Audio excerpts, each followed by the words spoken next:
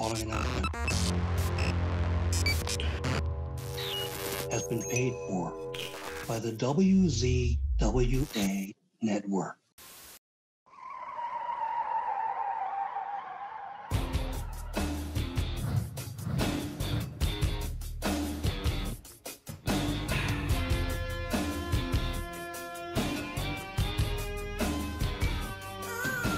Ladies and gentlemen, welcome to the Insider's Edge podcast here on the WZWA network. I'm your host with the most on the West Coast, California in Fury. What a joy, what a privilege to be with you all once again. And you know, when we do the Insider's Edge podcast, it's not just about interviewing wrestlers. I've had referees, I've had ring announcers, I've had journalists, I have had co-authors, I've had producers, I've had a whole bunch of different kinds of people within the industry and even just on the outskirts of the industry, like someone like myself. And I have one of those guys here with me tonight. Ladies and gentlemen, he is the host of Shooting the Shit Uncensored, co-host of Wrestling with Tragedy, one of the big kahunas from the MWA Podcast Network, the one and only bald, the beard, the beautiful, the host with the most on the East Coast, Piers Austin. How are you, bro? Man, what an introduction, bro. Damn, you really got my shit down, bro. I'm like, fuck, dude. If you added in the dad bod god, man, I know that you're really up to date. But man, you know, bro, thank you for having me on it. It's an absolute pleasure to sit back and have a conversation with you, man. We've recently been in contact, and man, yeah, I love what you've been doing with your show, man. Definitely appreciate you out there grinding, bro, just like the rest of us out there, man. And you know, you're doing some amazing work, dude. Thanks, bro. You too, man. We're the two best in the country, in the hemisphere. Okay, that's a big call, man. No offense to Chili Willy over in the Philippines there, but you and I, as far as I'm concerned, we're doing some good work, bro, and I appreciate your compliments. And that's why I'm so excited to have you on the show, because we've had some conversations. We've had fun having those conversations. So I thought if we record it, other people can have fun watching us have a chin wag here about wrestling what it is that we do, my friend. And every time I interview someone, bro, I always have to start at the beginning. I love this kind of story. How did you become a wrestling fan when you were younger? What was it that bit you, the bug that bit you, that you couldn't get away from it? Well, man, like, dude, I was born in 82, so I'm an 80s baby, right? So for me, like the Hulkamania thing, that was a big thing for me. Like, you know, when Hogan winning the title, the big leg drop, WrestleMania 1, you know, like being like that we were in a different area to that and getting access to that wasn't easy for us as kids back then. But like my cousins would have videos. So it might've been like a year or two after I was like 4 or 5, or, you know, I don't know, but seeing, sorry, like the WrestleMania, seeing Hulk Hogan, that sort of drew me into it. And then I started seeing like Roddy Piper, man, like just crack the skull of like Superfly Snooker, and you know what I mean, and like seeing Shawn Michaels super kick Marty Jannetty through the, you know what I mean, like I had a thing for the heels, bro. I love seeing like the bad motherfuckers just do their thing. And you know, like I've never been a cookie cutter type of guy, so even as a kid, man, I was a bit of a bad kid, so bad guy. But you know, I definitely attracted more towards that, and that really sort of pulled me into it, I believe.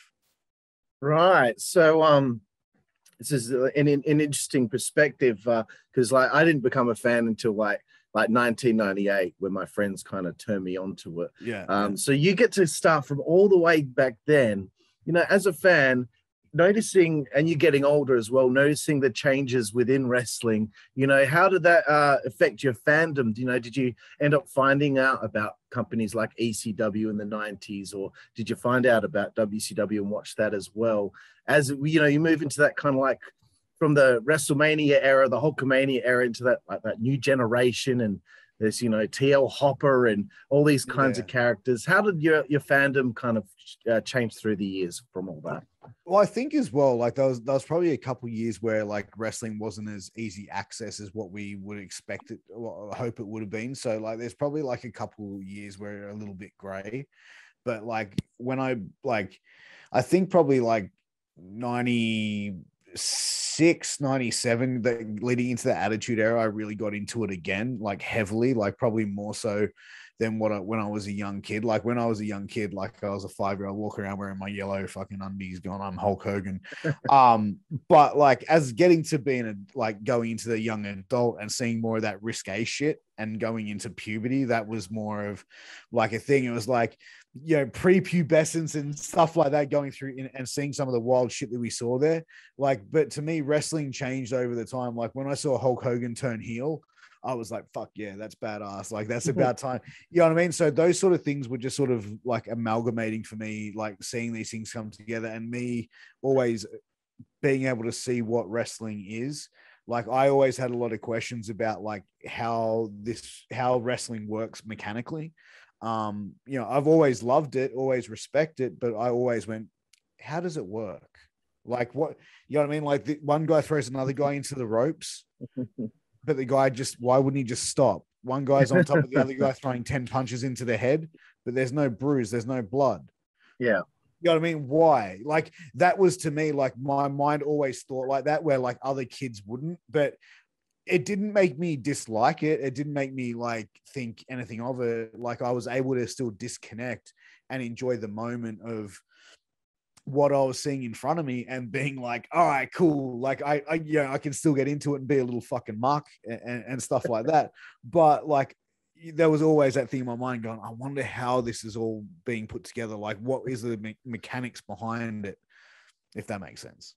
Yeah, man. There's such a charm to that kind of fandom back then when, you know, you didn't quite really, I mean, you knew, but you didn't quite know how things worked. And in my little warped mind, for whatever reason, I was like, okay, like I know this is all predetermined. This is kind of like, you know, this is, you know, it's all staged kind of thing. But when the Big Boss Man and Scott Steiner wrestle, for whatever reason, I was like, they're the only two that are allowed to do it for real, though. Like, I don't know why. That's just what it's funny you say that, because like I remember, and I've said this before on other podcasts I've been on, that like I remember being a kid and then like Hulk Hogan leaving WWF, right? And then it was like, oh yeah, it used to be real, right? But then it became like staged, and then it will, you know, choreographed or whatever you want to, like, however you want to call it. That's why Hulk Hogan stopped, bro. Like that was our like like what 8, 9, 10-year-old mentality, where it was like, yeah, because it was like it stopped being legit, bro. Like that's why Hogan stopped. And like you look at Hogan and his career, and like he was not a legitimate fucking bad, like, you know what I mean? Like he would have been like the very far down on that totem pole, but that was the kid mentality when you don't know any better. Absolutely, man. And, you know, again, the charm of being a wrestling fan in Australia, especially during this time, you know, for me, there were no websites. There was nothing I could go on when I first got into it. And, you know, it took me a while. A friend eventually introduced me to lordsofpain.net. And then I'd also go on themayhem.com, which became nodq.com, WrestleZone, Wrestling Inc., all of those websites. But before all of that, the charm of tape trading. Did you buy tapes on the internet, have them sent to you, and you finally get to see the shit? Well, dude, like ECW, like our video store, like just to sort of take it back a bit, and I apologize for this, but so our video store had like a few ECW tapes, and I'm talking like ECW from like, there was like a couple of like 93 like Eastern Championship Wrestling tapes, which I grabbed them, right? I grabbed them. There was a match on there with Sandman and Cactus Jack in a no rope barbed wire match. There was like they had heaps of from that era, right? So they had like maybe 4 or 5.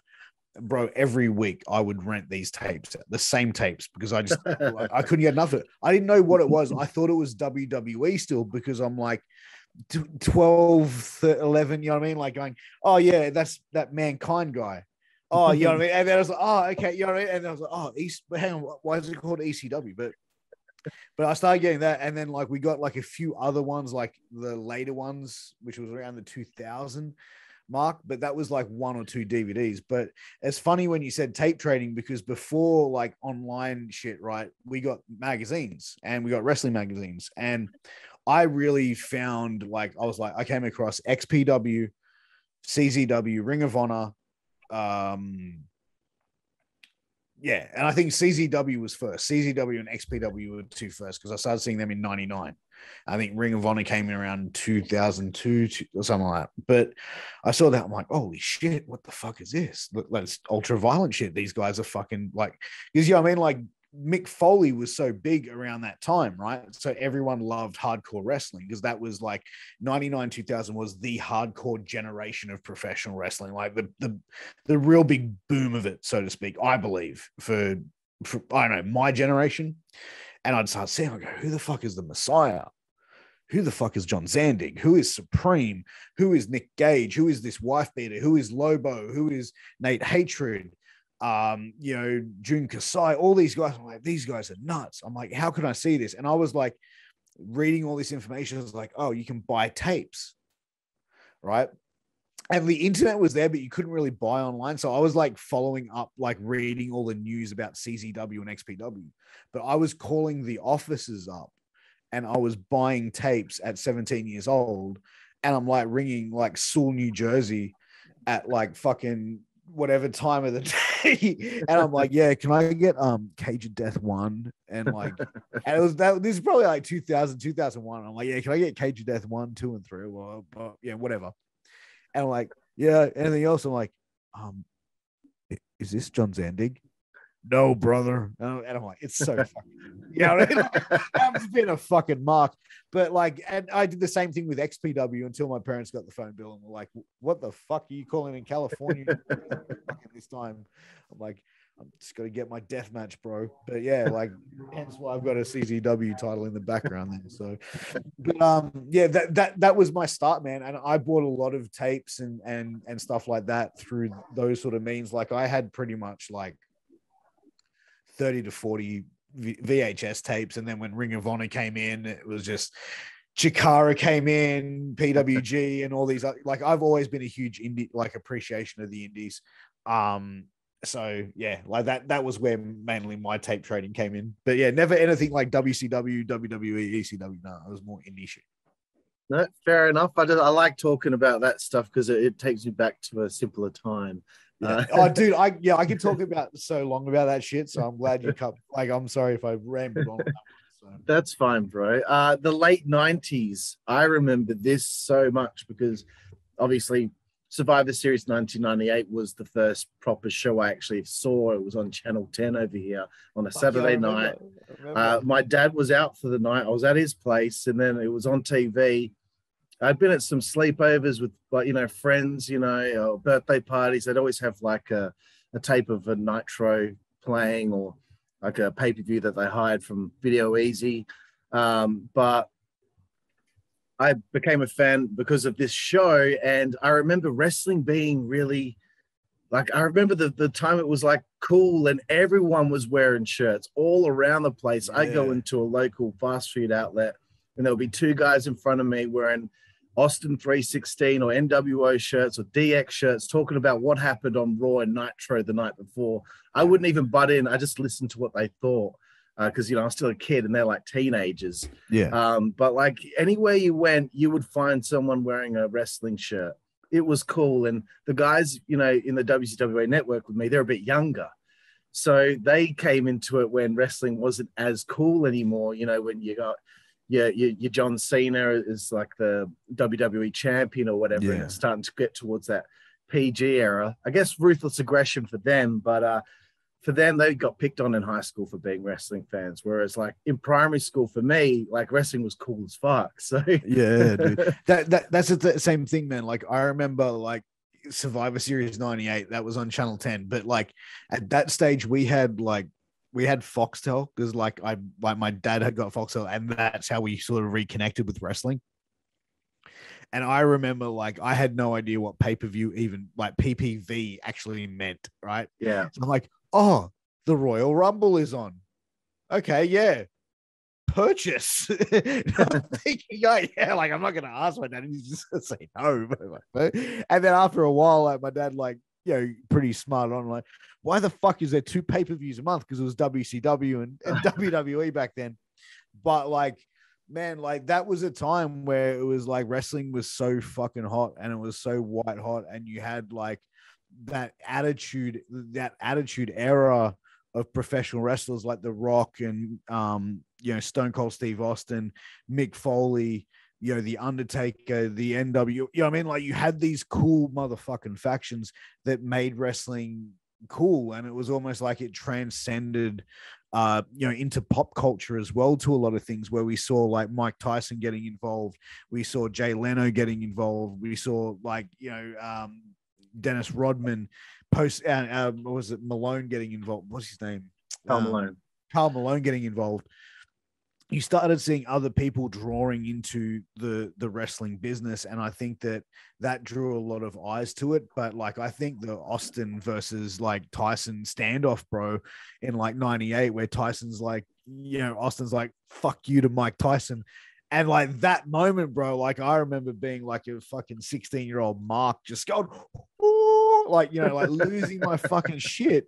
And it's the same thing with like Austin and the bang with the gun and like making McMahon piss himself. Like I legit thought he was going to smoke his ass on national TV, bro. Like, because I'm like a 16-year-old, I'm going, fuck this Vince McMahon motherfucker. Look at him, smoke his. And I'm like, when they did it, I was like, oh fuck, man. Like, but even then, we're like, oh, this can't, like, really, like, is this real? Like, like we'll still question it. Like, what?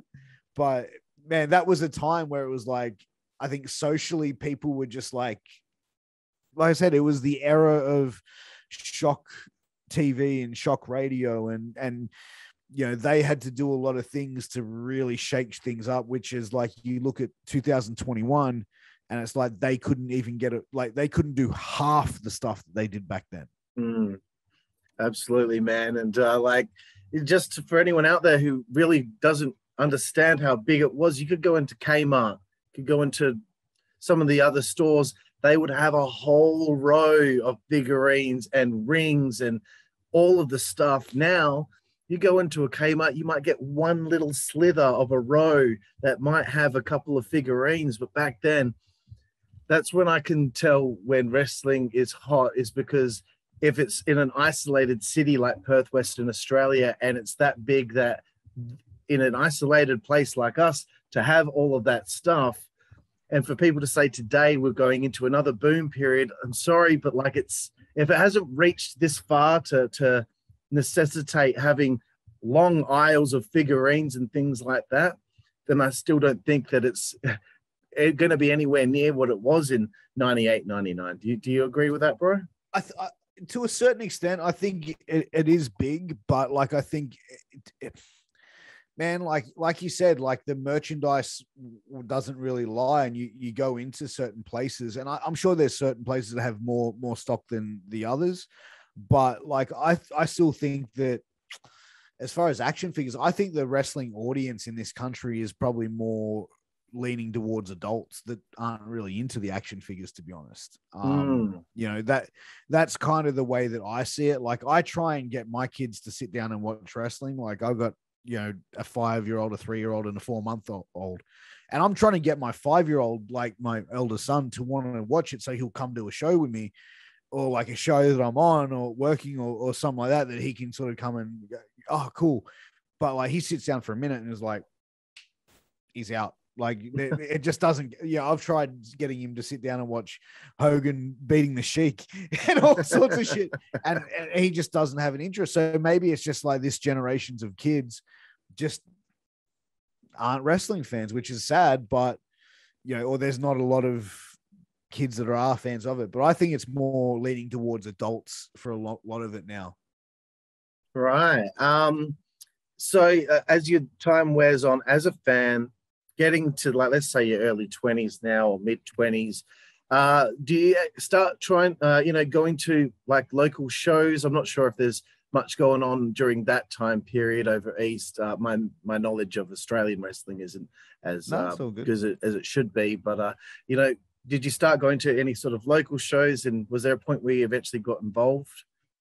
Yeah, man, there was, like, I was probably like 18 or 19, and I worked in this retail shop, and the lady that I worked with, her husband, like we were talking, and I said, like, yeah, I love wrestling. You know, I want to be a wrestler one day. Like, I want to do this shit. And she's like, oh, my husband's a wrestler. And I'm like, yeah, I thought she meant like Greco-Roman.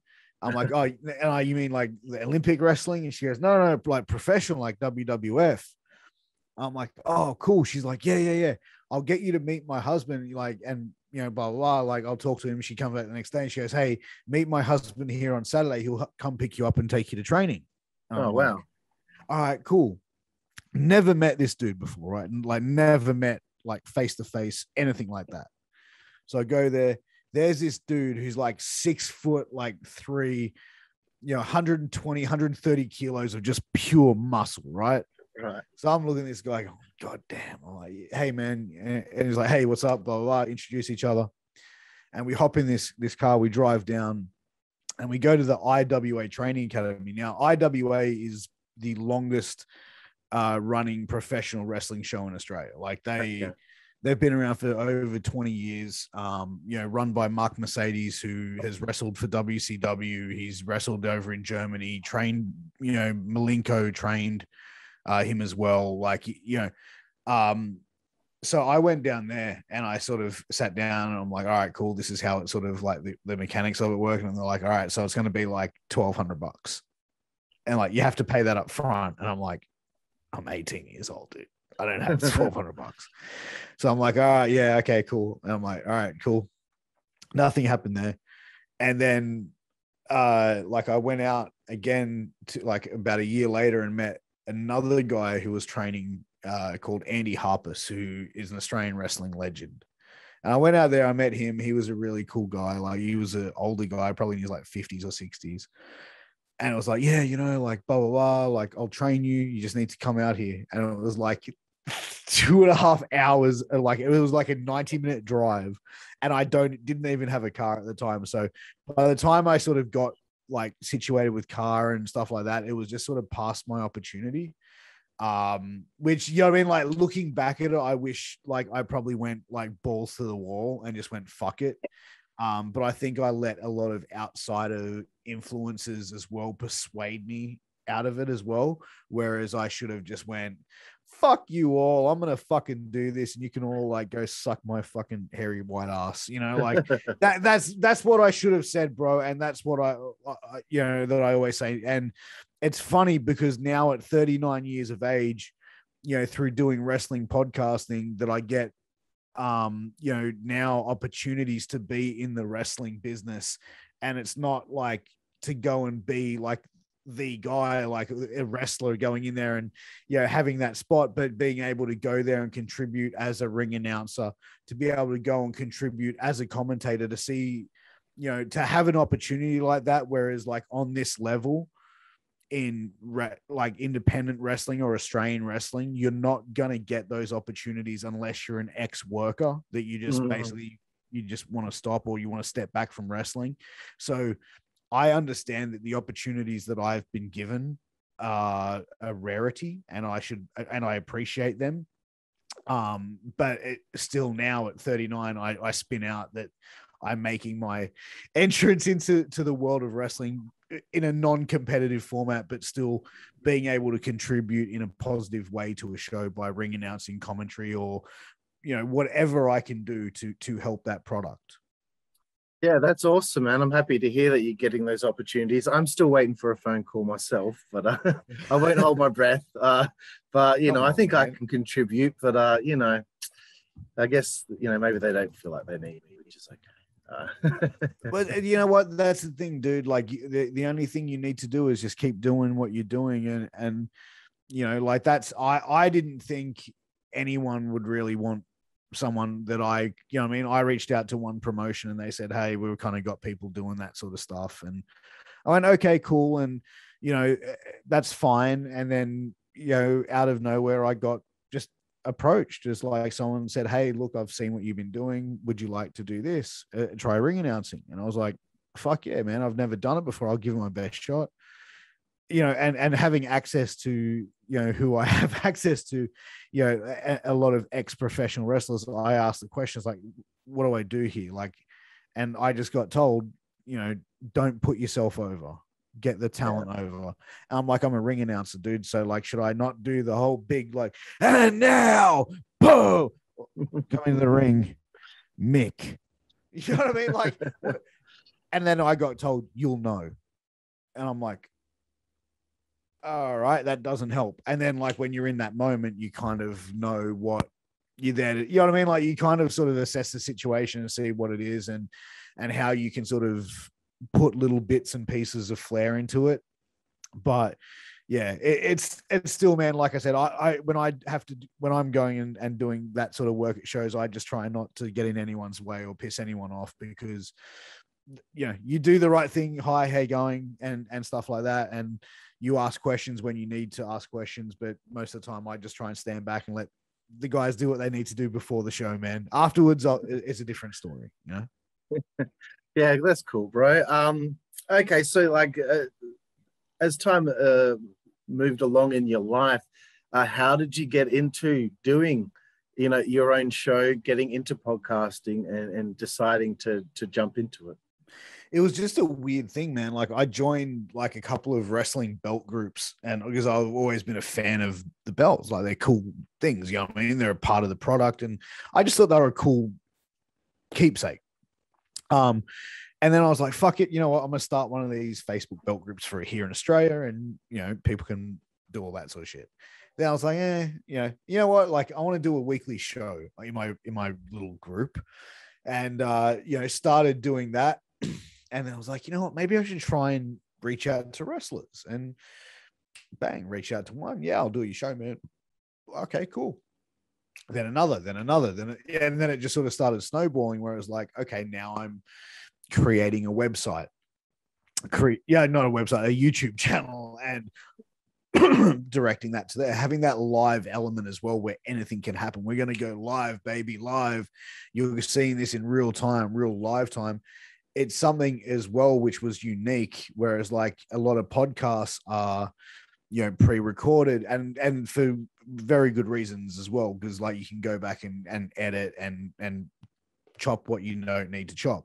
But like for me, I thought, you know what, like the live thing, it kind of like that live radio type shit, and I liked that idea. So, you know, I ran with it, and you know, after like I started doing this like in December 2019, just doing interviews. And you know, then I interviewed, I think, Angel Medina from ECW, who you've interviewed, and who was known as the Kingpin Angel as the Baldies, and interviewed him and just hit it off straight away. You know, as like we were just bantering back and forth leading up to the interview. So we had that straight, like almost like that funny sort of like, you fucking, yeah, he's like, you're from Australia, Outback Jack, bro. And he's like doing his gimmick, and I was just like, yeah, cool, laughing it off. And then he said to me, he's like, dude, like, have you ever thought about like, he's like, dude, I really want to do a podcast, man. And I'm like, cool. And this is literally just after I had him on my show, and he's like, yeah, man. He's like, you know, I'm like, do you want to do something scandalous and, you know, like something like, I don't know, like crime and I'm like, dude, what about like wrestling, like, and looking at some of the dark, dirty fucking underbelly shit of professional wrestling, bro. And he's like, yeah, bro, like, yeah, like we can look at like the murders, the deaths, the suicide, the drug overdose, the fucking abuse, yeah. But then like stuff like the Montreal screw job or like the sunny days, the Bret Hart, and you know, like, or everything leading up I'm probably just focused too on those, but like, you know, all the different shit that's happened in the world of pro wrestling, like we could take on it, investigate it, you know, Angel being an ex-police officer and myself working and having a background in, you know, risk investigation, security management, public safety. We sort of started looking at it from a different scale. So we'd break it down where it's like, okay, yes, we're talking about a wrestling story here, but we're looking at it from a corporate structure. We're looking at it from a legal structure. We're looking at it from a victim's point of view. We're looking at it from the assailants, all these different things where we sort of tackle it. And, you know, and that's how it just sort of, you know, everything else sort of spawned from there, where it's like, you know, partnering with Angel and getting Wrestling with Tragedy to where it's gotten to, and having that as far as the Russo's brand, and then sitting back and looking at what I was doing over here with Shooting the Shit. And I'm like, okay, there's so much more that we could do here. And it's like, Angel, you know, like, you have so much to say. Why don't you come over here as well? I'll put a mic, like, put your microphone on. I'll hit record, go live, and you just fucking go. Mm-hmm. And we're going to call it Killing the Business. And he just went, I love, absolutely, yes. I go, if shit that you see on the, like, I didn't give a fuck. And he's like, yep. And that was the straight away. And, you know, we developed his show where, like, it started with me being his producer and me being like the second man with him. But I really wanted that to sort of have that as his standalone show. Whereas like people know us with Wrestling with Tragedy. It's like I didn't want to confuse those two audiences. So it's like Angel having this show, and then we brought in, like, you know, Sexton and King Mega, which now that team really have that Killing the Business show running on a really great level. And then obviously incorporating, you know, the Dead Presidents, Boogaloo and Lowrider, who tag team legends, man, from the indies, you know, gone all up and down all over the United States, and very, very well respected tag team with Knights of the Gimmick Table. And then, you know, the last final piece was Alan, you know, bringing in Alan Funk as Get Funked with his show, and just worked with these guys. And now just sort of working with these guys now, where we started having, 4 shows. We've now branched off, and we now have 7 shows from that. So we have shows going 7 days a week, and it's like, you know, we're looking to add more content, more, you know, performers and stuff to it. But we've really created a strong network of guys that have this mindset of, we want to be able to say what we want to say, talk to the people that we want to talk to, not necessarily always have to be controversial or any shit like that, but like not have to be worried about being overly policed. Oh, you got to do.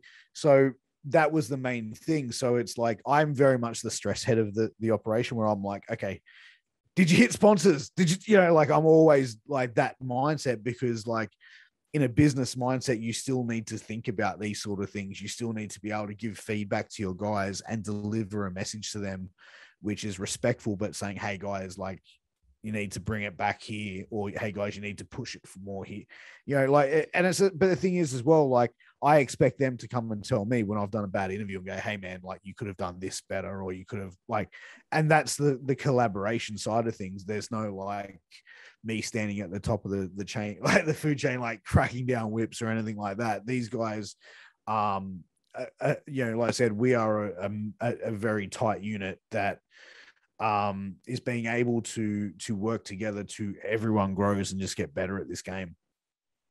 Yeah, bro. Awesome. Yeah, it's great to hear about how it evolved during, or, you know, the time that you started it to where you're at now. And I guess my next question for you would be, you know, for you as a podcast doing all this right at the beginning, what would you say would be the tough challenges that you had early on? Tough challenges early on, I think, would be like the nerves, and also, you know, people think it's a lot easier than what it is. And when you sit down, bro, and you do it, and you understand this as well, like, you know, when you're facing with someone who isn't having a back and forth conversation with you, it makes it hard. And it's like, then you're kind of forced into going against your style of interview, or how you even interview. Like for me, I do a very conversational style. Like, I don't necessarily have to go in and say, so I've got 50 questions, I want to hit all these 50. I'll have like points that I want to hit and discuss, but I'll always have a conversation. So when I'm talking, and say, for example, you're telling me a story, I'll ask questions based off that story. So we're back and forth having a conversation like how we're doing here. You know what I mean? Like, that is the way that I do it. But sometimes when you get people, it's like, yeah, so, and they're like, yeah. Care to elaborate, sunshine? You know what I mean? Like that's another part that, you know, that we have to deal with. And you must deal with that as well, right? Of course, I have had that before. Yeah. Yeah. So how do you let me ask you this? How do you overcome someone who is more reserved and not as forthcoming as information with the information as you'd like? Generally, when I can see that that's happening, I have to, I think to myself, what can I do to turn them? I always call it turning them. Now, how do I get them to switch on and be, how do I spark that interest from them that's going to get them to actually really connect with me? And so if I haven't made that connection yet, I know at some point I will make that connection. Whether I make them laugh, or I always try to plan a few jokes, which is kind of lame. No, not at all, man. But it's good to be funny on the spot as well. But sometimes I will think, okay, I will say this probably at this point to see if I can pop them. And so I've got like little things here and there that I've got planned with my questions to ensure that I can at least spark that, I guess, just the interest from them to get them to connect. I think another thing that I do quite well is like when I introduced you to the show, I'm really full of energy and, I hit all of my lines perfectly most of the time.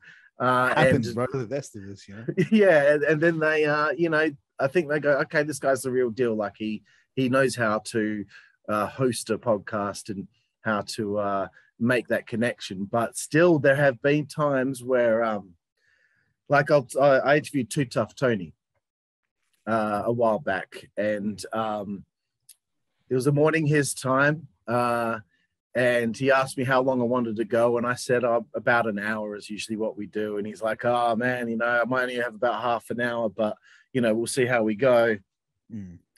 By the time I got to an hour, he was like, "Damn, man, I was having so much fun, I could keep going." So I could tell he was disinterested at the beginning, because when we first started talking, obviously I'm just going, "Hey man, how are you?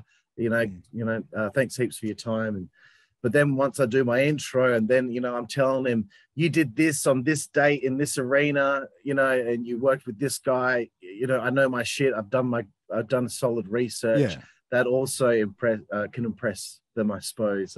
Then even then, Too Tough Tony, he'd be like, "Whoa," like he's getting pumped up now. Like you know what I mean? Like you're geeing him. But that's the thing, man. Like that's the whole premise, though. Like when someone's interviewing someone, you want to be able to get them over. Like you know what I mean? Like even they don't need us to get them over, bro. But you get them over anyway. You know what I mean? You put it together. And energy is a big thing as well, dude. Like I'm the same way as you. Like when I come in and do my show, bro, like yo, what's up? It's your boy. Like having that high energy, it's also going to be more captivating to your audience. Because if we turn around and was like, "Hi, my name's Pierce, and welcome to Shooting the Shit Uncensored. Tonight we are going," I mean, like fuck off, bro. Like I mean, like all monotone. So you like at the end of the day, it's an entertainment business. So you have to be entertaining.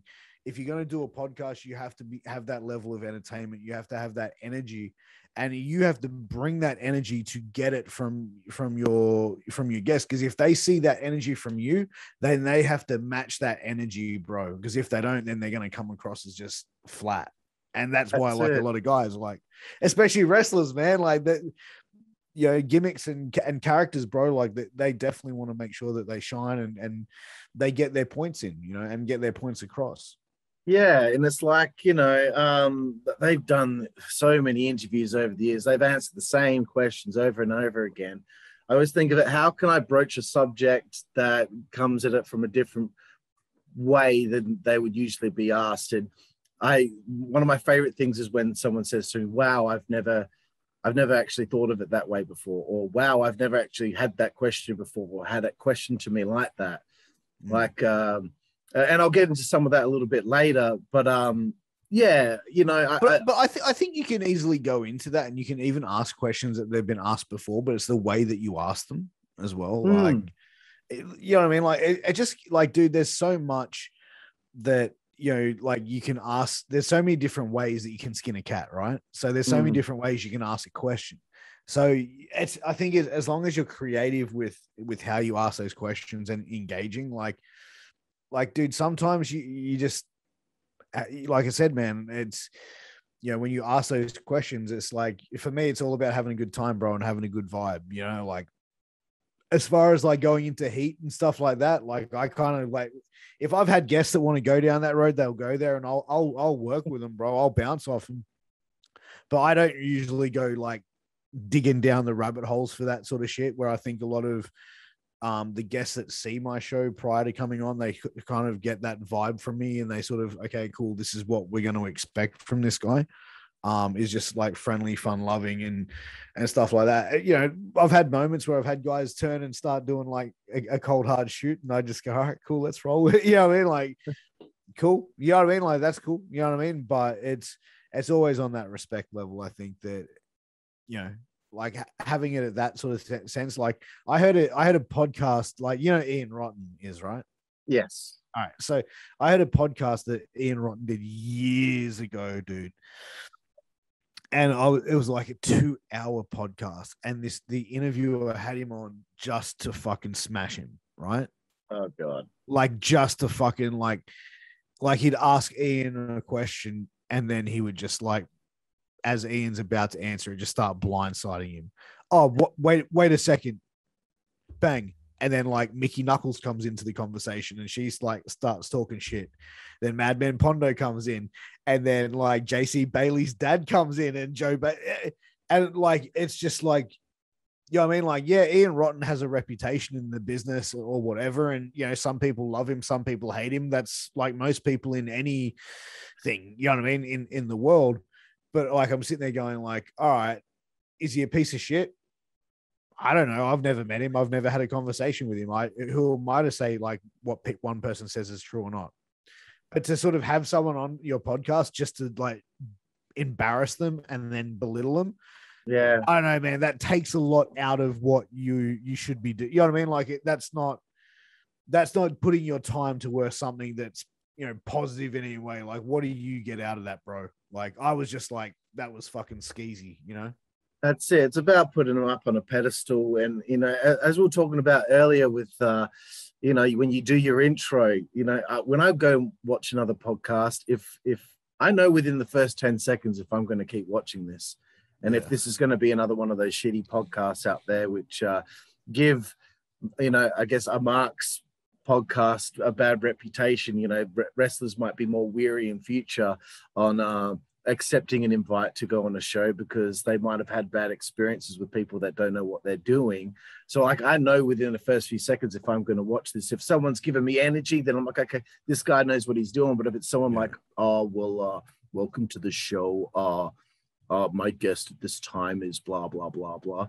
And it's just like, man, like, I don't know how, you know, and I'm alluding to someone there. But yeah. Like, oh my God. And, you know, well, so you had this match with The Undertaker on Superstars. Would you say that was like your biggest match? Like, what do you think they're going to respond with when you ask a question like that, bro?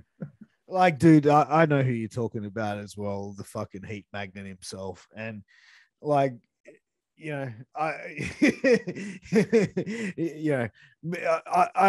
don't really think that sort of style of interview, bro, like the Hannibal, you know, like TV style of interview is so early 2000s. You know what I mean? Like, even when he's like making it full screen and like asking the questions, like, dude, it feels skeezy, bro. It's almost like watching like, you know, a cheap porno, bro. Like, you know, it's fucking nasty. and you know what I mean? But like, I don't know, dude. I don't really enjoy that. Like, I said, dude, I enjoy doing the way I do it, man. Like, just having conversations and having questions thrown in there that are genuine and they're questions for that moment. Like, I try, and if I go too far into preparing for that moment, then the moment never really comes, if that so to speak. But yeah, like, yeah, I'm the same way, dude. Like, I sit down in the first 30 seconds, I know if I'm going to be enjoying a podcast or not, just by the way that the intro is exactly the same how you said it, bro. It's, you know, like, dude, it's funny, when I first started my first podcast, like the first time I interviewed someone, like my first interview was Maven Bentley from CZW. And the first interview I did, I'm like screaming. I'm like, what's up, everybody? Welcome to Shoot Up. It's pants up. And I'm like doing all these things and fucking like, and you just see like Maven like, Fantastic. And then like the questions are, so Maven, you know what I mean? Yes, little Australian man, what's up? You know what I mean? Like that was to me like that. Like I look back at shit like that and I just cringe because I'm just going, fuck. I'm like, dude, like, yeah, I cringe at a lot of that sort of stuff, man. Or even stuff that I did where I didn't have like a proper microphone and I was doing it off like a fucking iPhone headset and shit like that sort of it, like as well. Like if I listen to a podcast, it's like the audio quality and listening to people that are professionals. It's like, okay, you've invested in this. You have a microphone, you have a running off a computer. I'm not looking at you with a moose knuckle hanging out like on your iPhone. Like, you know what I mean? Like sitting back, it's, you know, for me, the audio quality of it, if someone's like, you know, even the visual aspect of it as well, like, you know, if your internet is scratchy or, you know, lagging or your audio sounds like shit, then, you know, I mean, that's another reason where like a lot of people will go, yeah, fuck that. I don't want to fucks with that sort of shit. You know what I mean? Like me personally, I walk away from it. I go, no. Yeah, no, I remember I was listening to a Kevin Sullivan interview a while back and I couldn't get through it because his audio kept on cutting out. And I was like, I can't do this. And, you know, I look at some of my early stuff and I had a different laptop, an older laptop, and the webcam quality is so shit and my audio is terrible. And once I interviewed Dan the Beast 7, and we never got to release that interview because for whatever reason, the laptop switched from my headset microphone to the laptop's microphone, which was fucked. So like my audio was just so muffled and loud. We ended up not being able to use it. And I got that one for free. And then when I asked him, you know, can I get you back on the show? Because we didn't even end up getting to talk about his WWF career. Yeah. And, you know, at that point he wanted to charge and I was like, shit, we can't afford it at the moment. But yeah, some of those things with audio and all that can be stressful, especially when you're interviewing someone and their connection is really bad. And you're like, oh my God, this could ruin this interview. I'm getting good stuff, but their connection's so bad. Yeah, but you know what, man? Like, I kind of roll with it if it's theirs, and I'm like, yeah, fuck it. I just roll with it. But you even touched on a thing as well, like, you know, paying someone to do an interview, like that's something that I've always tried to steer away from. And I don't diss anyone who's done it, like paid performers or whoever to do an interview, like that. You are like, there's people who do it for a reason. I always went, you know what, my work is going to speak for itself. Where it's like, you're going to want to be on my show. It's not like anything about paying. And, you know, I've had people go, oh, I charge this. And I just go back and I say, blah, blah, blah. Yeah, thank you. But this is my standard, blah, blah, blah. This is where I believe, and go from there. And a lot of the time I've had guys go, yeah, all right, cool, I'll do it. No worries. You know what I mean? Like, just because I stand my ground, bro. I stand by my product and I say, look, I believe my show is one of the best out there today in the world. Like, you should want to do it. Like, you know, if you don't want to do it, cool. But like, I don't believe I should pay for it. You know what I mean? Like, I don't believe that, because I think that it's beneficial for both parties. And, you know, that's probably me just being a little bit full of my own shit as well and being a bit full of myself. But I think you have to be, man. You have to be able to back yourself. And that's something I've always tried to be from the get-go. Yeah, I get you, bro. Like, you know, early on we did pay a few people. There was one situation where I paid someone and they no-showed me 3 times. Managed to get my money back because I complained to PayPal. But, you know, I have had those conversations with people where they well, I charge this much. And then I tell them, well, you know, if you really would like to be connected with some of your Australian fans, you know, the invitation's still there, but like we can't afford to pay everybody to come on the show. Bro. Yeah, 100%, man. And I'm sure like some guys do it just because, and I get why they ask as well. Like, and I think like a lot of the time it's either they just get so many, like they get asked so many times. It's like their way of deterring it, or they just need the money and that's their way of, you know, having a bit extra every month or every couple of months. So I get why they do it, but you know, like I said, it's, you know, if you go back respectfully and say, this is why I don't do it, they either will go, all right, cool, and move on, or they'll do it. So, yeah. Toughest situation you have faced in an interview? We've talked about tough challenges, but is there a particular interview, you don't have to name any names, where you felt like this isn't going well? I think I've been really lucky and fortunate to have had some pretty amazing people on. The only one I would probably say where I thought that was when, one wrestler, and at the time I was streaming my show in some of the belt groups on Facebook, and I had a different setup, and I had like a couple of belts hanging behind me, and this wrestler goes, "I never understood why like grown-ass men like yourself would buy those cheap-ass wrestling belts." And I'm just like, oh, fucking hell. Like, you serious, dude? He's like, yeah, like, who'd you ever beat for those cheap eBay belts? I'm like, all right, first of all, motherfucker, they're not cheap, right? And I'm like thinking that to myself. And I'm like, all right, cool. And this wrestler, like I spoke to beforehand, before we went live, and I'm like, oh, man, like, I really like your work and etc. Blah, blah, blah. Well, I'm not really wrestling too much now. I'm delivering pizzas for a living. And I remembered that line. And then like he kept on going about it. He goes, yeah, these, they must be mentally not like just really attacking my audience at this stage. Yeah. So I just went, well, wrestling fans like to collect things, man, like autographs, photos, 8x10s, t-shirts, wrestling belts, kind of like how you like to collect tips for delivering pizza at night, right? And like I said it, and I just went, oh fuck, I should have said that.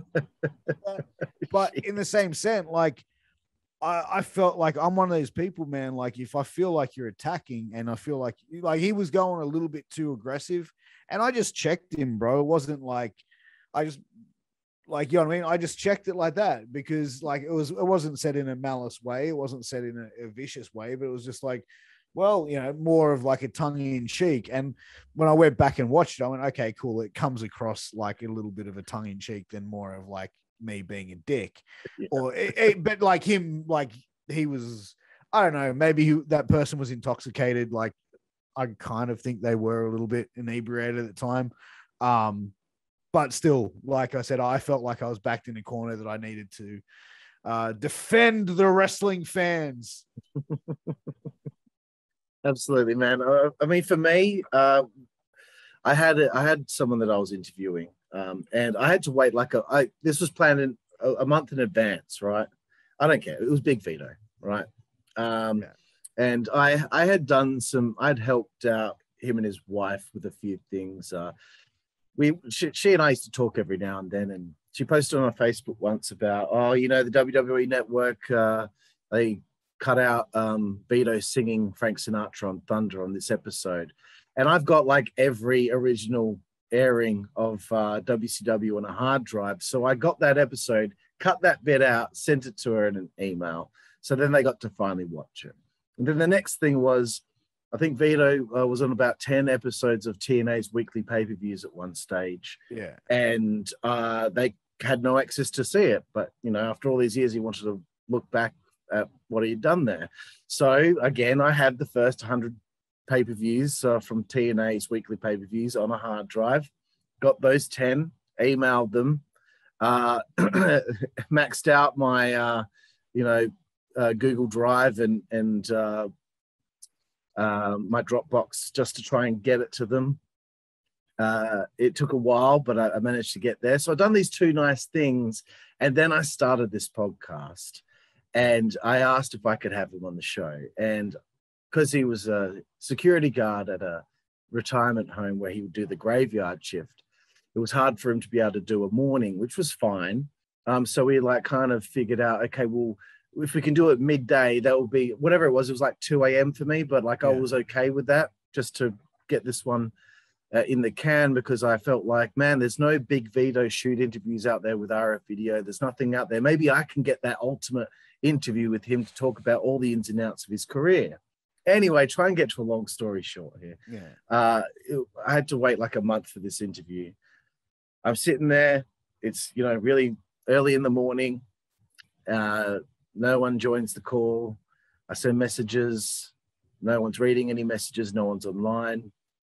I think by about, 4 a.m., I just said, I'm going to bed now. hope everything's okay. I just assumed like maybe there's an emergency. But they had slept in, which is okay. That's fine. Yeah, that happens. That happens. And I'm like, okay, that's cool. Because, you know, I've had people no show plenty of times. So we set it up again. And this time it was like nearly 2 months away that we picked a certain date.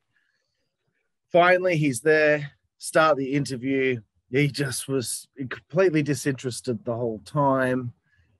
He was giving me real blanket answers. No, he wasn't branching into real stories. And, you know, what was it like when you first met Johnny the Bull? You know, what were your first impressions of him? It's just like everything was great. Everyone was cool. Never had a problem with everyone, you know, but no anecdotes, no stories. And I couldn't, as we were talking about before, I couldn't turn him. It was the only person I could not get to connect with me. And why do you think that was? I just feel I spoke to some people that are closer with him about that after I'd interviewed them, and they said he probably just felt like, as you just submarked, that this was kind of like a waste of his time, and you know that's probably what it might have been. But the thing that bugged me the most was we got like an hour in. We had just finished up talking about WCW, and he gets a phone call. And he's on the phone for like 7 seconds. It's not very long. Hangs up the phone and says, sorry, I have to go. There's a family emergency. And I'm panicking. I'm like, oh, shit. Well, how do you want to finish this off, bro? Because like, I've still got a whole heap of questions, but like, if it's an emergency, you know. He's like, oh, let's just, you know, just wrap it up. And so I wrapped it up, said some nice things. He gave me some compliments. You have a really nice show here and all that. And I was like, felt like he didn't really find it to be a very nice show. Yeah. And then later on, I messaged his wife just asking, you know, hey, is everything okay? And she said, oh, yeah, his niece fell over and hit her head. So we took her for ice cream. And I was like, so like she hit her head, she'd have to go to hospital. So it was an emergency. I didn't say this, but I was thinking, and I'm like, so like I only had about maybe 40 minutes left of questions to talk about TNA and WWE and how he's doing today. And it got cut off at that point to take her for ice cream. To me, it just didn't compute why it was called a family emergency and why it had to be cut short. If you find out she's okay, we'll take her for ice cream, but I better hop back on to finish off this interview for this guy. That was what was running through my head. Anyway, yeah. I had tried to follow up with her again and say, look, it's only like 30, 40 minutes more I need, because I can't really release this interview with the way it is now, because it just ends so abruptly. And she was like, oh, yeah, sorry, he's just too busy right now to be doing it. And I was just like, man, I fucking did all this nice stuff for you guys, and you can't even give me that full interview. So I don't know. I just wanted to see what you thought of that situation, you know, because that was my toughest one that I've been through. Dude, that's a hard one, man. Like, because at the end of the day, like you kind of have to, like, if people aren't into it, man, they're not into it, you know, and you just got to sort of realize for what it is. And, you know, I think one of the things that I do as well is, like, I don't try and drag my interview out for a certain amount of time. You know what I mean? Like, if I get to 45 minutes with doing an interview with someone and I feel like we've gotten as much as we can get in the interview, I'll wrap it up. Like, I won't try and draw it out for 2 hours or an hour. Like, you know what I mean? Well, you could be having a good conversation. Okay, no worries. I see it starting to wind up. And it's like when you have a conversation with someone that you see in the street that you know, like, you know what I mean? Like, oh, no, you're going to stay here for another 25 minutes. So we hit that hour mark. You know what I mean? Like, it's kind of like, that's just the way I've done it. It's like some conversations I have go for like an hour and 40 minutes. Some conversations I have go for 45 minutes. It's just how it flows. But I think as well, like, to have that happen, like, that's unfortunate, man. Like, because it's like you invest a certain amount of time to already get that part down, and then it's like you can't really use it. So I can see how it'd be frustrating. But like Big Vito, man, he's an interesting cat, dude. Like he's got stories, man. He's a funny dude. I had him on my show, and like, you know, he definitely was able to get some good stories from him. But like I said, man, it just depends. You could have got him on a day where he just wasn't feeling himself, bro. Like that's something you have to take into consideration as well. It's like, we're all human, bro. We all have days where we have off days. We all have days where we're like short with certain people, whether it be in the shop or something like that. And then that can be a flow-on effect to other people. So he could have been then short with you. Then you've gone, fuck this. And then you've gone and gotten short with your wife or like someone else. And they've gone, what the fuck's wrong with fucking color? What the, you know what I mean? And then you go, you know what I mean? It's just like, as this ongoing cycle, bro. So like, you just look at it like it can be sometimes some people have just had a shitty day and you've just copped that end of it, you know what I mean, from them. And that's just part of it, you know, it goes with what we do as podcasters, man, is, you know, sometimes you got to take the good with the bad. Like, you know, I'm sure I've seen you have amazing interviews with some people, dude. I've had amazing interviews with some people. I've had some that I've gone, not my best. And I'm sure you've had the same thing. And it's not that it's not my best because of the person or because of me. It can be sometimes, hey man, sometimes two people just don't connect on a conversational level, bro. And that's okay. You can still have like a somewhat civil conversation and interview with someone, but you know, the ones where like you really connect with someone and you have that good back and forth and that good banter, man, like, you know, you can't get that every single time, you know, which is kind of sucks. Yeah, I get you, because like I was on your channel earlier and I saw that you'd interviewed him and I clicked on it and I skipped into like the middle and he was like smiling and telling a story, I think, about Angel. And I was like, well, he didn't smile when he talked to me. Hey, man, it's the beard, brother. It gets them all every time. Anyway, I just wanted to tell you that story. You know, I haven't got anything against him or anything like that. I just kind of felt a bit sour about it because I'd done all of this nice stuff and I couldn't even get like a nice fun interview with him. I thought, me being Italian as well, that we'd really click, but that's what you should have sent him, man. Send him some. I said it's us two paisans here talking, and I was really trying to sell it on him. Yeah. Oh man, like there's a lot you can get into it, but man, I'd try and reach out to him again, dude. You know, give him another shot and see what you can do, bro. Yeah, we'll see. We'll see. All right. Well, I'll keep moving forward here with my questions here, bro. It's all good, bro.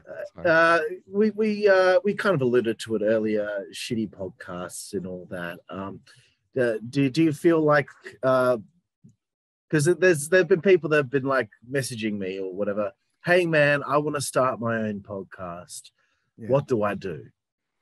And I kind of feel like if you need to ask me that, then maybe you shouldn't do it, because you know what I mean? Like, there's so many Mark podcasts out there that the market is completely flooded. And, you know, you see some of these bad ones out there. I remember there was this one I saw he was like a teenager. And he went live on Twitter with his interview with Doug Basham. And it was just this kid sitting on a couch and Doug wasn't there yet because he was stuck in traffic. And I was like, well, I'm not watching this, dude. Like, I'm not watching you just sit there whilst you're waiting for him to get home. Yeah, like, dude, it's it's like I get a few messages each, like, you know, here and there, and I'm always happy to sort of tell people, but like one thing I've noticed is like I had people that would like see like, oh, like I'm gonna have like TJ Perkins on my show, or I'm having Leo Rush. And it's like people who have a podcast but aren't like at that level, so to speak, where I don't want to sound like a dickhead, but like they'd say, give me some advice. How do I get wrestlers to be on my show? Well, dude, like just send out an email. Just send out an email. Just ask them. Yeah. Well, how do I get John Cena? Well, dude, like be like realistic, man. John Cena's probably not going to do your podcast, dude. John Cena's probably not going to do anyone's podcast, to be honest. But like, dude, like what you need to do is like, you need to, like, if that's what you want to do, you need to get your name out there, dude. And it's like these same people would then email, like sit there and go, oh, you got TJ Perkins. And I'm just pulling that name out. I want to get TJ Perkins. Great. Reach out to him. You know what I mean? Like, cause it's like their way of saying, hey, I want you to fucking ask. Like I've had people message me go, hey, will you get people to do my podcast? No. Why not? Because I go to a lot of work to get people to do my podcast. Why would I do that for you? Like what, You know what I mean? Like, and that's the thing. Like, I think there's a lot of people there, and I think that it's not just in podcasting, but just like in life in general, they want things and they want to achieve, but they don't want to put in the work.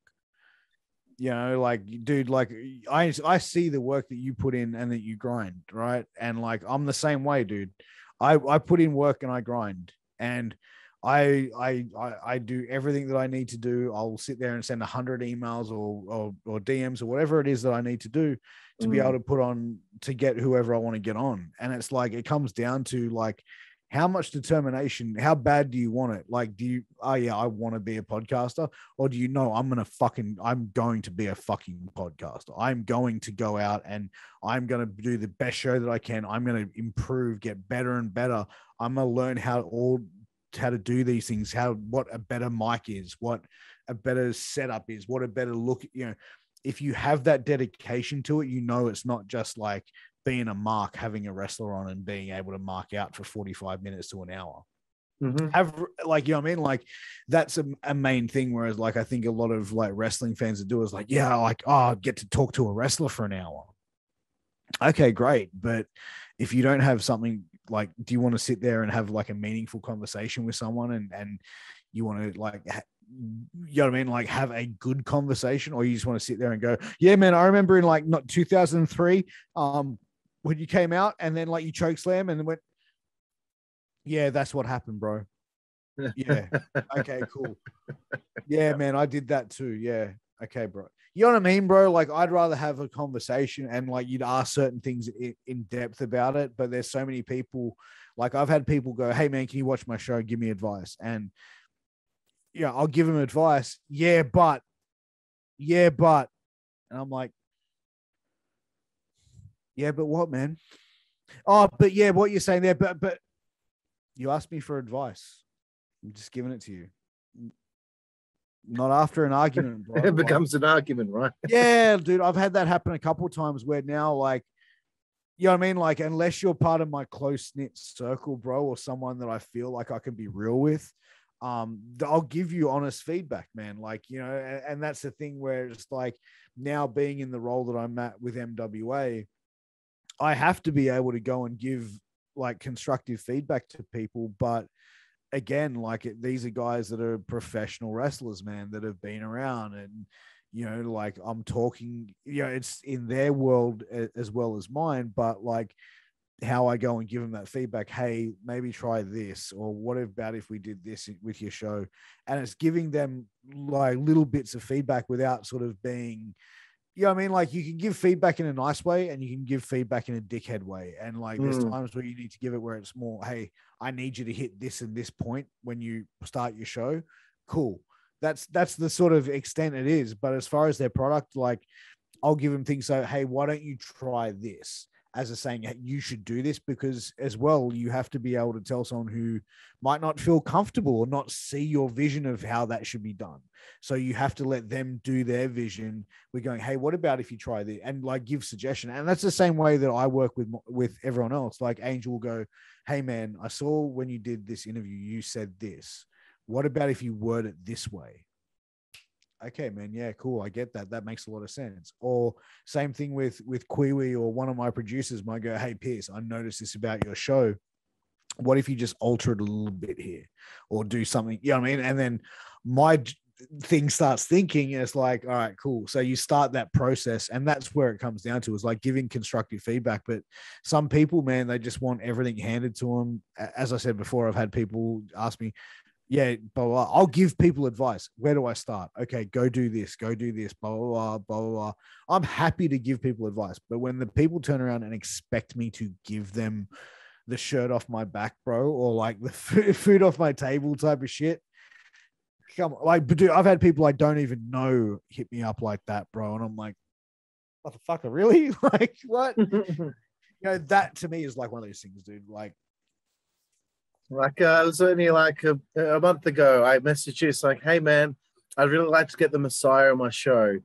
I don't know how to find him. I know you've interviewed him. And he said, his name on Facebook is this. I'm like, oh, well, that's why I didn't find him, because I was typing in William instead of Billy. Okay, cool. I found him. I didn't say, hey, man, can you contact him for me to get him on my show? you gave me a tip, and then I've already interviewed him, and it's going to be up in the next few weeks. And that's the thing. Like, I knew he would be the sort of guy that is cool to do these interviews. You know what I mean? So that's why, like, you know what I mean? If you said, hey man, I'm really interested in whoever, and I knew they weren't keen on, you know what I mean, that they did it as a favor to me or something, I'd be like, hey man, like, you can reach out to him, bro, but like, I'll tell you straight without like, and that's not being a dick. That's just me saying, hey man, look, they're probably going to come back and give you a no. Just, you know what I mean? Don't get too disheartened, because that shit happens, man. Like I said, some people, I've seen people go do interviews that have said no to me before, and they've gone and done interviews on someone with platforms that may be smaller than my platform. But I go, okay, cool. Like, I don't know the sub context behind that. They may have been friends. Their grandmothers may go to the same bake sale every Sunday, or you know, or anything along those lines. So you have to kind of like take certain things with a grain of salt in this game. Absolutely, man. Who is one guy or girl? I guess the saying is, who is your white whale? Like, what's like the one person that you wish you could get on the show? Ooh.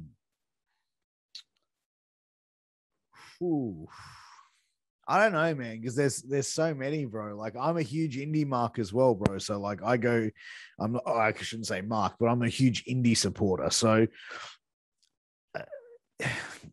I don't know, dude. Like Jericho, Foley, you know, indies would be like Nick Gage, like, fuck, man, it's hard. Like Australian wrestler Madison Eagles, dude, yeah, like the list is so long, man. What about you? Who's your white whale? You see, when you say like names like Jericho, Mick Foley, to me, for whatever reason, I don't feel as interested in like a bigger name like a Steve Austin, even though it would be amazing, right? But it's because they've done every interview under the sun. What else can be asked? But I just feel Jericho would be like the coolest motherfucker. Oh, like, dude, he would be fun. Jericho's like the Dave Grohl of professional wrestling. He's been cool for 30 years, bro. Yeah. He would be cool. He would be. But like that's like, for me, like I'm really interested in some of those like names you don't get to hear interviews with. Because there's people out there that I want to know their story, but I can't find an interview with them. Like, I interviewed Bob Artiste, who's, you know, one of the best ring announcers that I've ever heard. And I wanted to know his story because he was there from Tri-State through Eastern, through Extreme Championship Wrestling. I got to do that. And that was really awesome. And he loved me so much that he sent me an ice hockey jersey. No shit. Yeah. But for me, like someone like Jerry Flynn, you haven't heard from that guy since he retired in 2000. You know, I know where he works. I've actually sent an email to his job, got no reply. I was just like, man, I know he works there because on the website you can see pictures of him. You know, they've got the staff list there, and he's there. Yeah. That's just one guy. Like, you know, I can go through so many, but you know, like Kenny Chaos or Robbie Rage from High Voltage. You know, people that you haven't heard about or know anything about since they retired 20 years ago. Those are the ones that I really want. The ones that like Blitzkrieg from WCW. No interviews with him anywhere. I know where he works. I sent an email, no response. It's okay. I had to give it a try, right? Dude, that's the commitment, man. That's like going after like the unheard of the wrestling world, man. And I think that's a pretty cool way of going about it. And you know, like you're looking back at the guys like the throwback sort of who you want to try and get. And you know, you look at guys like even like, just trying to think who else like of that generation, like maybe even like Brooklyn I can't even talk. Brooklyn Brawler, who's a guy that you don't really see out there of, and you know, he'd be a cool guy. You know, like just like, you look at some of the names, it's like fuck. I do deep research trying to track these people down that are just completely off the grid. Like I found the Gambler's Son. He has a Twitter account. Jesus, man, that's fucking heavy duty, bro. And I'm trying, but like he said that his dad's really difficult to get to do anything. when it comes to interviews and all that. So I've left it for a while. I'll try again. I just don't want to like annoy him. But like again, it's just like one of those rare people. Yet no one knows what's happened to him in the last 20 years. I got to try and get him. So like those are the names that for me, that's like the most important ones, just to get that story out there. Hell yeah, bro. Fuck, man. Like there's so many of like you look at so many talents as well. Like I love when you actually get to have an interview with someone that you may have watched when you were younger, and like they end up being the coolest motherfucker ever. And like that to me is like, all right, that's like that hits it good. But for me as well, like when I do an interview, I try not like, I don't know, dude, like I always try not to be too overly of a fanboy. Yeah. Like to mark out, because I think that, you know, for me, I've always wanted to be, you know, looked at as a respectable podcaster. And that was just always my thing. And, you know, as I learn more about the workings of the business and the wording of things, how you talk with wrestlers, and, you know, even the handshake, you know what I mean? Like, those sort of things, man, are things that like I've tried to really instill in how I present myself to professional wrestlers. Like even when I'm interviewing them, you know, I just had Enzo on, bro, and it's like, you know, I didn't want to come across as a mark, and I never try and do. Like even you know, I've had Ken Shamrock on, and you know, I made him pop at Budgie Smuggler. You know what I mean? Like that to me was more of a thing that I popped at, was like getting Ken Shamrock to lose his shit. But as far as like, you know, seeing some of these like people that do interviews and they have like these little fan out moments and shit, like you got to know your place. Like if you're just doing it for fun and you don't really want to be like a podcaster, but even then, bro, like if you're just doing it for fun and you get like a fucking like a Bray Wyatt, for example, and you're like, oh my, yeah, you know what I mean? Like you'd be like, how the fuck did this guy get, you know what I mean? But even then, like if you're just doing it for fun, all right, cool. But like when you're on the level of like what we're trying to do, and be respected in this industry, you have to present yourself in a respectable manner and be taken seriously. And, you know, you can be knowledgeable, but you don't necessarily have to be like completely mark out fanboy over certain things. And you know, you like I said, you can still be a fan of the product. You can still be a fan of certain things, but like, it's just little ways of how you present yourself, I think, are important if you want to be taken seriously. Yeah, definitely, bro. We're getting right to the tail end here, bro. Proudest moment or proudest moments you've had during your time podcasting? Is there anything that stands out? Starting to work with Russo's brand with Wrestling with Tragedy, that was a big thing. You know, Vince is one guy who gets a lot of like, bro, people throw a lot of shade at that man every single day. And it's like, you don't understand how what you saw on television and what the stories that you hear about people in a business that he was a part of 20 something years ago is like, Vince is one of the nicest guys in the world that wants to help people. You know, I have a lot of respect for Vince. He's given me opportunities to go out to a massive platform that I'm forever grateful. You know, he's given me opportunities with MWA and being part of that as well with him, and to get that, you know, those opportunities. And I'd say those are my most shining moments, and seeing the people around me succeed, bro.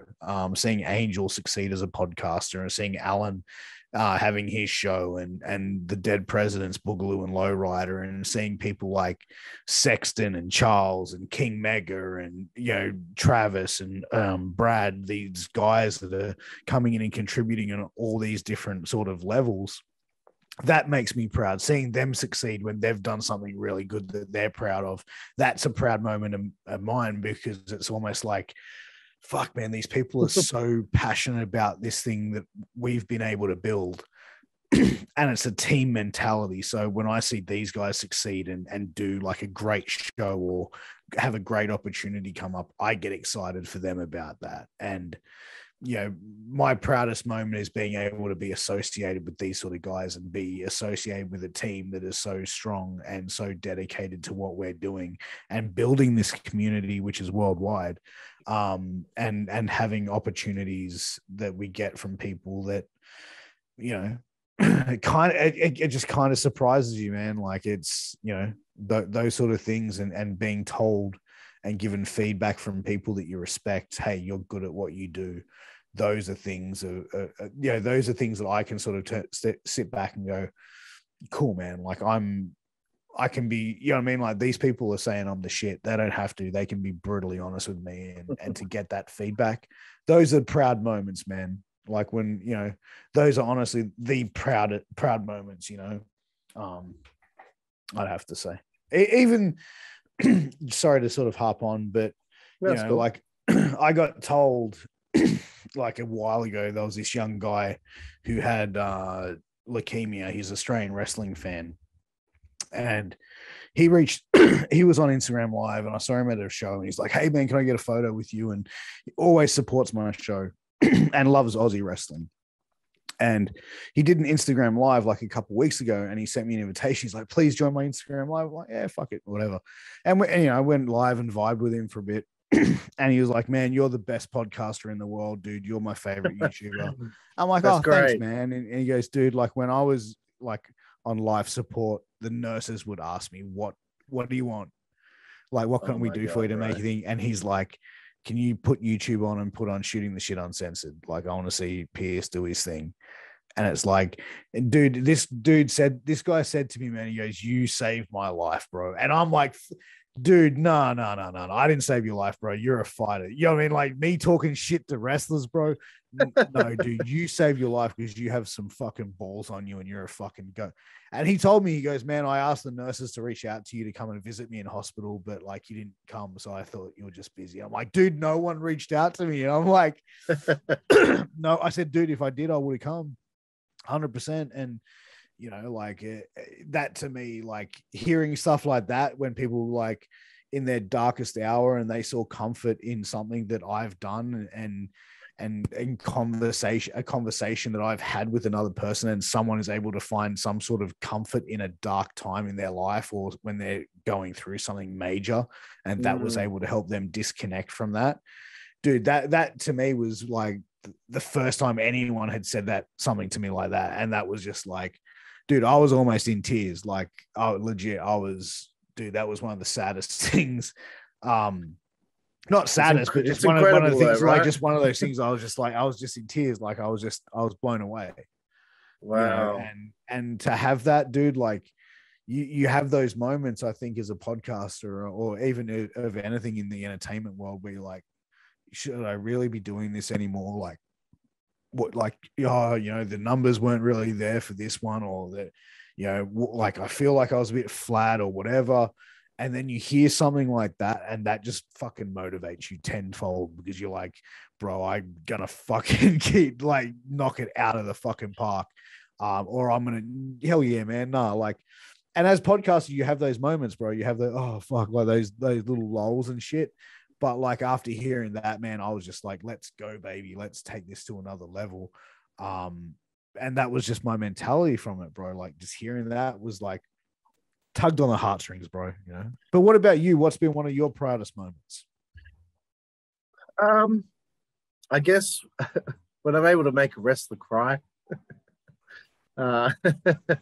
because I said something that really made them feel good about themselves. When I had Frankie Lancaster, Lancaster, yeah.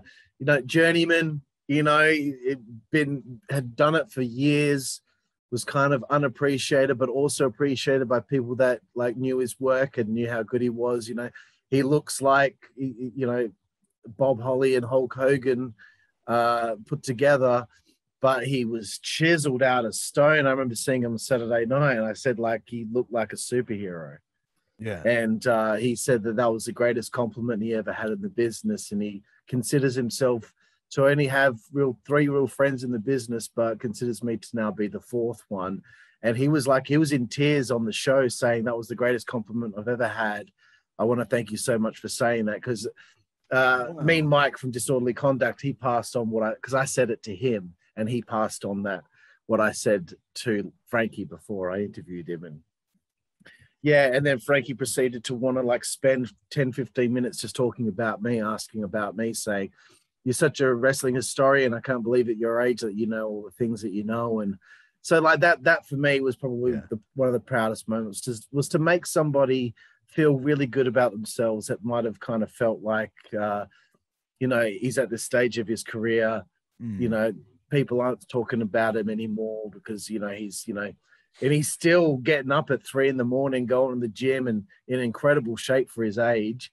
So for him to have somebody all the way over here in Perth, Western Australia, recognize the great stuff he did and the great work he put in, I think that meant a lot to him. So for me, that got me right here to see that I could reduce a very tough man that's been through a lot to tears. Hell yeah, man. That's crazy. Yeah. And the fact you didn't even say it to him, bro, it just got back to it. You know what I mean? Like that's even more outrageous, dude. Like it comes down to the fact of, like just little things, man, of what you can say to someone to really put someone in perspective, dude, and to really have that moment of like, you don't know how like far a nice word can go with some people, man. You know what I mean? Like it comes down to like, you could see someone who's just like, fuck life, fuck this, I'm just going to go kill myself.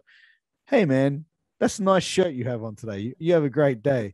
Or just, you know what I mean? Hey buddy, hope you're having a good, you know what I mean? Stuff like that, bro, can change the course of someone's outcome for their life, for their day. And it's just a small little gesture that I think us as a society could very well easily do. Like I remember being as a kid, bro, like you'd walk past someone, hey, how are you today, mate? People you didn't even know. And like, then like, as I got older, I'm like, fuck man, people don't do that shit anymore, man. Like you go for a walk down the street. Hey, how you doing? Yeah, good, buddy. Yourself? Yeah, sweet. And I try and do that now. Like if someone's like looking in my direction, I just go, what's up, man? Like, moving right along, so. I know what you mean. You're walking down the road, you walk past a little old lady and you say, good afternoon. That might make her feel good that someone, said yeah, hello. But bro, I'm a bald-headed man with a fucking long beard covered in tattoos, so she gets scared. She's like, this dude's gonna fucking bite my head off, or fucking, oh shit, get away from me.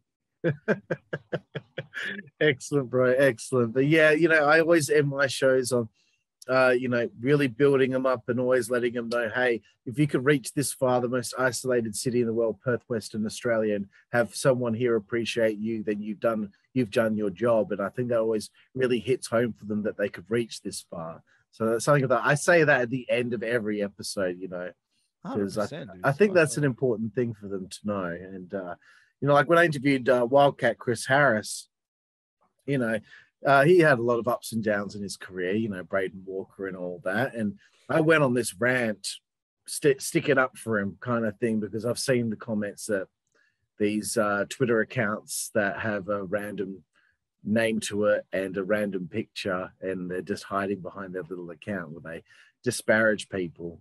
And like by the end of that interview, I can tell you this guy was on cloud 9. He was like ready to get on with his day. Like he might have thought certain ways about his career, but then to have somebody put it into a different perspective for him might have made him now feel a little bit differently about his career. You know what I mean? 100%, dude. Have you had any trolls online, like from Twitter and shit, from what you've been doing? I've had some comments on YouTube videos which have just been stupid and like made no sense. Like me and Jack, we interviewed PG-13. So Jamie Dundee was on the show, and Jamie was smoking a joint in his man cave whilst the interview was going on. And Jack was talking about having a bit of weed as well. And someone commented saying, oh, like that is so unprofessional. Like imagine you had the Undertaker on and you're telling him that you're going to be smoking some weed. He'd be leaving the interview immediately. And it's like, but we didn't have the Undertaker on. We had Jamie fucking Dundee who was smoking a joint. It made sense at the time. Like, fuck. So, it's just stupid shit like that, Oh, dude. But thus far, I've been pretty lucky. How about you? I had one troll not too long ago, man. Like we're lucky to have like our audience is pretty supportive of us, our supporters and our audience and that. But I had one on Twitter who sent me a DM on Twitter saying, what is like, you suck, your podcast sucks, you suck as an interviewer. Do your kids a favor and go and kill yourself. Oh my God. Yeah. And like, because like my profile picture has me and my kids in it and my wife and shit, you know, and like, I'm like, fuck, man, that's some pretty cold shit. And I'm like, fuck, I'm not going to reply. Then I was like, fuck it. I'm replying. And I just replied back, I have no idea who you are or who this is. Yet you know everything about me. And I said, yeah, you know who I am and you watch what I do, but you don't like me.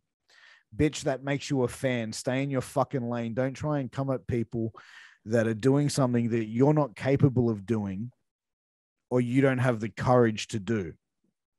Don't. And like me and this person went back and forth, and at the end of it, I left it as like, now's when you fucking apologize, and you should probably promise me that you're never going to send someone a message that you don't know like this ever again, because you look like a fucking moron. And the person apologized, and that was it. You know what I mean? Like, but at the end of the day, dude, like you know what I mean? That's 1 out of 8, like nearly 2 years of doing it. But like, even then I was telling people, they're like, dude, don't get sucked into that shit. And I'm like, fuck. Like it irritated me. I'm like, dude, you're really going to tell like a father to go and like kill himself like as a favor to his kids? Like, what the fuck? Extreme.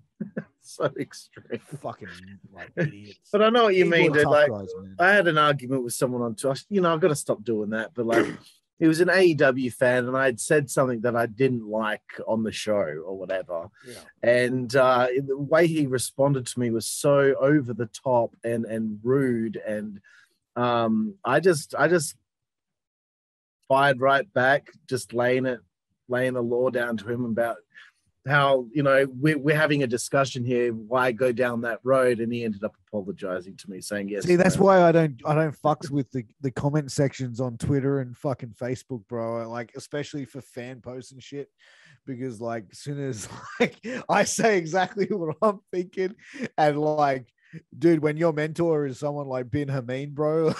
You know what I mean? You're not gonna like, dude, like I sit there and like I just don't fuck with certain conversation pieces, man. Like I've said things on like my NXT roundup show where I'm going, this is clearly developmental. Like this is the reason why.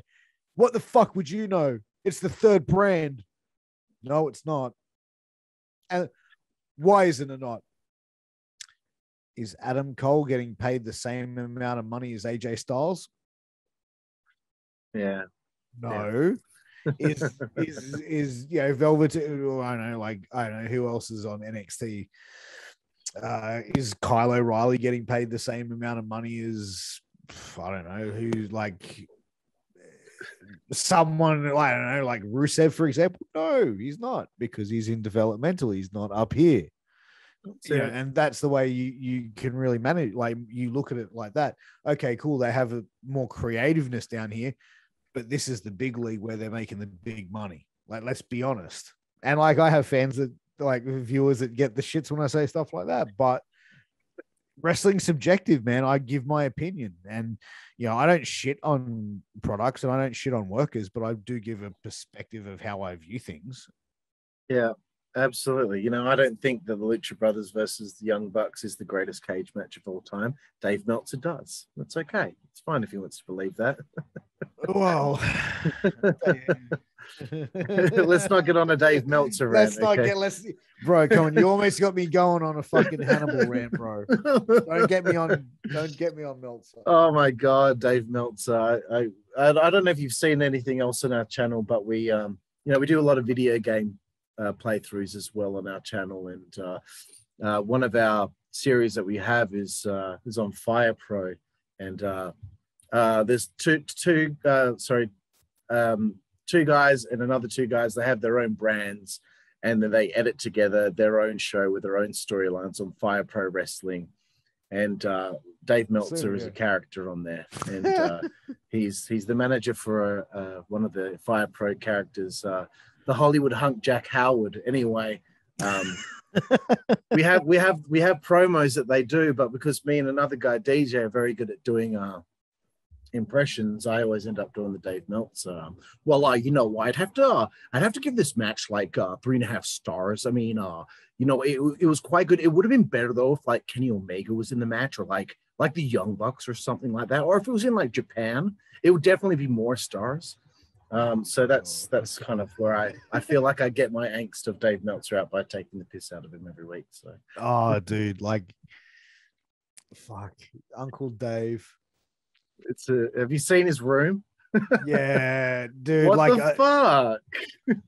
Dave Meltzer, like, he's not even credible at this stage anymore, bro. And the fact that he comes out and some of the things that he says, like, I sit there and just go, like, fuck, man, like, you are without a doubt the biggest fucking crackhead I have ever fucking seen. Like, but dude, like, he's even said stuff about like talking about, oh, look at this performer's body, and like, dude, you're talking about a 25 to 30-year-old woman and you're like 60 years old and you're talking about, oh like, my bro, God, that like, stuff fucking does my head in. Just shut up, bro. but He even needs to then, bro, shut like up guys at our sometimes. age, like certain things, man, I talk about wrestling, bro. Like, I'm not going to sit there and talk about how their bodies look and they're like, dude, that's irrelative of what we're talking about. You know, like, still performers, like, you know. God, some of the stuff he said about Sable back in the day is just horrible. But bro, like, he would be the sort of person, if someone said shit about him, he'd be the first one, about, you know, block him on Twitter like a bitch. Yeah, that's it. We won't get on too much of a Dave Meltzer rant. We're getting right to the end here, bro. I want you to plug everything, everyone out there, where they can find you. What's going on with MWA Podcast Network? Sure. Well, you can find me on Twitter at Piers Austin. You can also find me on Instagram at Piers Austin1, Facebook Piers Austin. You can find MWA everywhere on all social media, Instagram and Twitter at MWA World, Facebook at MWA World 1.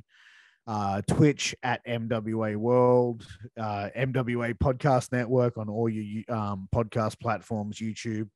Yeah, man, and we've got a lot of shit coming up, man. It's, you know, we're currently got 7 shows at the moment. We've got my show, which is Shooting the Shit Uncensored, which is a similar show to Insider's Edge here with you, where I talk with people involved in the world of pro wrestling. You know, I have a lot of Australian talent on as well, as people from all around the globe. We've also got Killing the Business, which is hosted by ECW original, the Kingpin, Angel Medina. And he's joined with that one with King Mega, indie pro wrestling mainstay and legend, and Sexton, who produces that show. And we've also got Get Funked with Alan Kwee Funk. We've got Knights of the Gimmick Table with Dead Presidents, Boogaloo and Lowrider. We've got the Funk and Kingpin show now, which just launched with Angel and Alan Funk. And we have intern Brad, who helps out on that show. We got NXT Roundup with me and Sexton. We got Wrestling with Sports with Knights of the Gimmick Table with the Dead Presidents and King Mega. And we also got Wrestling with Tragedy, man, which does its stuff. You can find Wrestling with Tragedy everywhere. And you know, we're sort of starting to tap into things that aren't just pro wrestling related with tragedies. We're going into like pop culture and true crime and stuff like that. So, you know, definitely go and check out Wrestling with Tragedy and MWA World. So we got a lot going on, man. That's a lot I just plugged, bro. So I'm sorry I took up half the podcast just plugging our shit. That's totally fine, bro. Totally fine. Now, Piers, we're at the segment that we always end the show at. It's called 5 Second Frenzy. You have 5 seconds to answer each question. Even if you break the 5 seconds, it's okay. You won't get in trouble. First question: who is your favorite wrestler? Too long of a list. It depends on the day, bro. It depends on the day. Depends on the date. Fair enough. If you, this might be another difficult one. If you could pick one match as your favorite match that you've ever seen in professional wrestling, what would you go with? Ooh, WrestleMania 17, Austin versus Rock. Excellent, excellent. Getting away from wrestling now. Favorite book? Ooh, favorite book. fuck, man. The Power of One. Excellent. Favorite TV show? Sopranos. Oh, great choice. Great choice. Yeah. Favorite film? The Godfather. Excellent. I see. I'm kind of a mafia. Yeah, I'm a mafia. Excellent. Favorite musical artist? Ooh, that's like favorite wrestler, man. But if I have to put it down, Pink Floyd. Nice, very good. That's hard, my man. dad's That's favorite. a hard wrestler. That's a hard wrestler. Your dad's favorite. Now I feel old as fuck. Too. No, Pink Floyd are great, bro. Okay, getting away from the arts now. There's only 5 more. Favorite food? Middle Eastern. Nice. Do you have a favorite place to eat on the road? Favorite place to eat on the road? You know what? Yeah, I do. 7-Eleven sandwiches. I'm a fiend for that shit, bro. Like, seriously, man, I'll choose that over McDonald's or any takeaway sort of stuff. Is like, yeah, I'll go get a sandwich from 7-Eleven because they're good and they're somewhat healthy. Cool. Third last one. Favorite alcoholic beverage? At the moment, White Claw. Very don't hold nice. that again. Don't hold that against me. But yeah, like definitely won't, bro. I love seltzers, man. It's I'm becoming I'm off beer to try and get healthy. Like, not to try and get healthy, but try and not put on too much weight during lockdown. So seltzers are my go-to at the moment. Excellent, bro. Second last one, the naughtiest one, a 5-second frenzy. Favorite female body part? Ooh.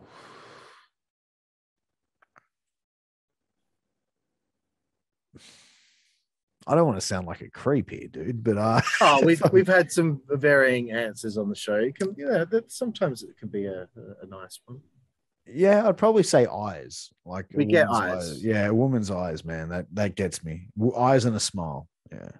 Very nice, very nice. And the last one, favorite curse word? Cunt. That was easy. Brilliant, bro. Well, Piers, I just want to thank you so much for taking the time to be on the Insider's Edge podcast. We're both hustling, we're both grinding, we're both doing our thing. So I thought that this would be a fun conversation to have, and it was. So again, my friend, I just want to thank you for your time, and I appreciate what you're doing over there on the East Coast. You're killing it, man. Thank you, man. Same to you. Thank you for having me on, bro. You're kicking ass doing your thing over there in WA, man. And, in a world where there's a lot of people doing this and not too many people that can do it at a certain level of professionalism, it's good to see you out there grinding, man. You're doing great work. Keep at it, man. There's always that light at the end of the tunnel for both of us, dude. So just keep grinding, bro. Keep doing your thing, man. Keep putting out amazing shows, man. And I'm going to have to get you on shooting the shit sometime down the road too, bro. Sounds great, bro. It'll be so fun to be interviewed for once. Fuck yeah, man. This is fun, dude. Excellent, bro. Well, thank you again, man. No problem. And thank you, everyone out there, for watching the Insider's Edge podcast here on the WCWA Network. I'm your host with the most on the West Coast, here with the host with the most on the East Coast. And we will see you next time. Thank you.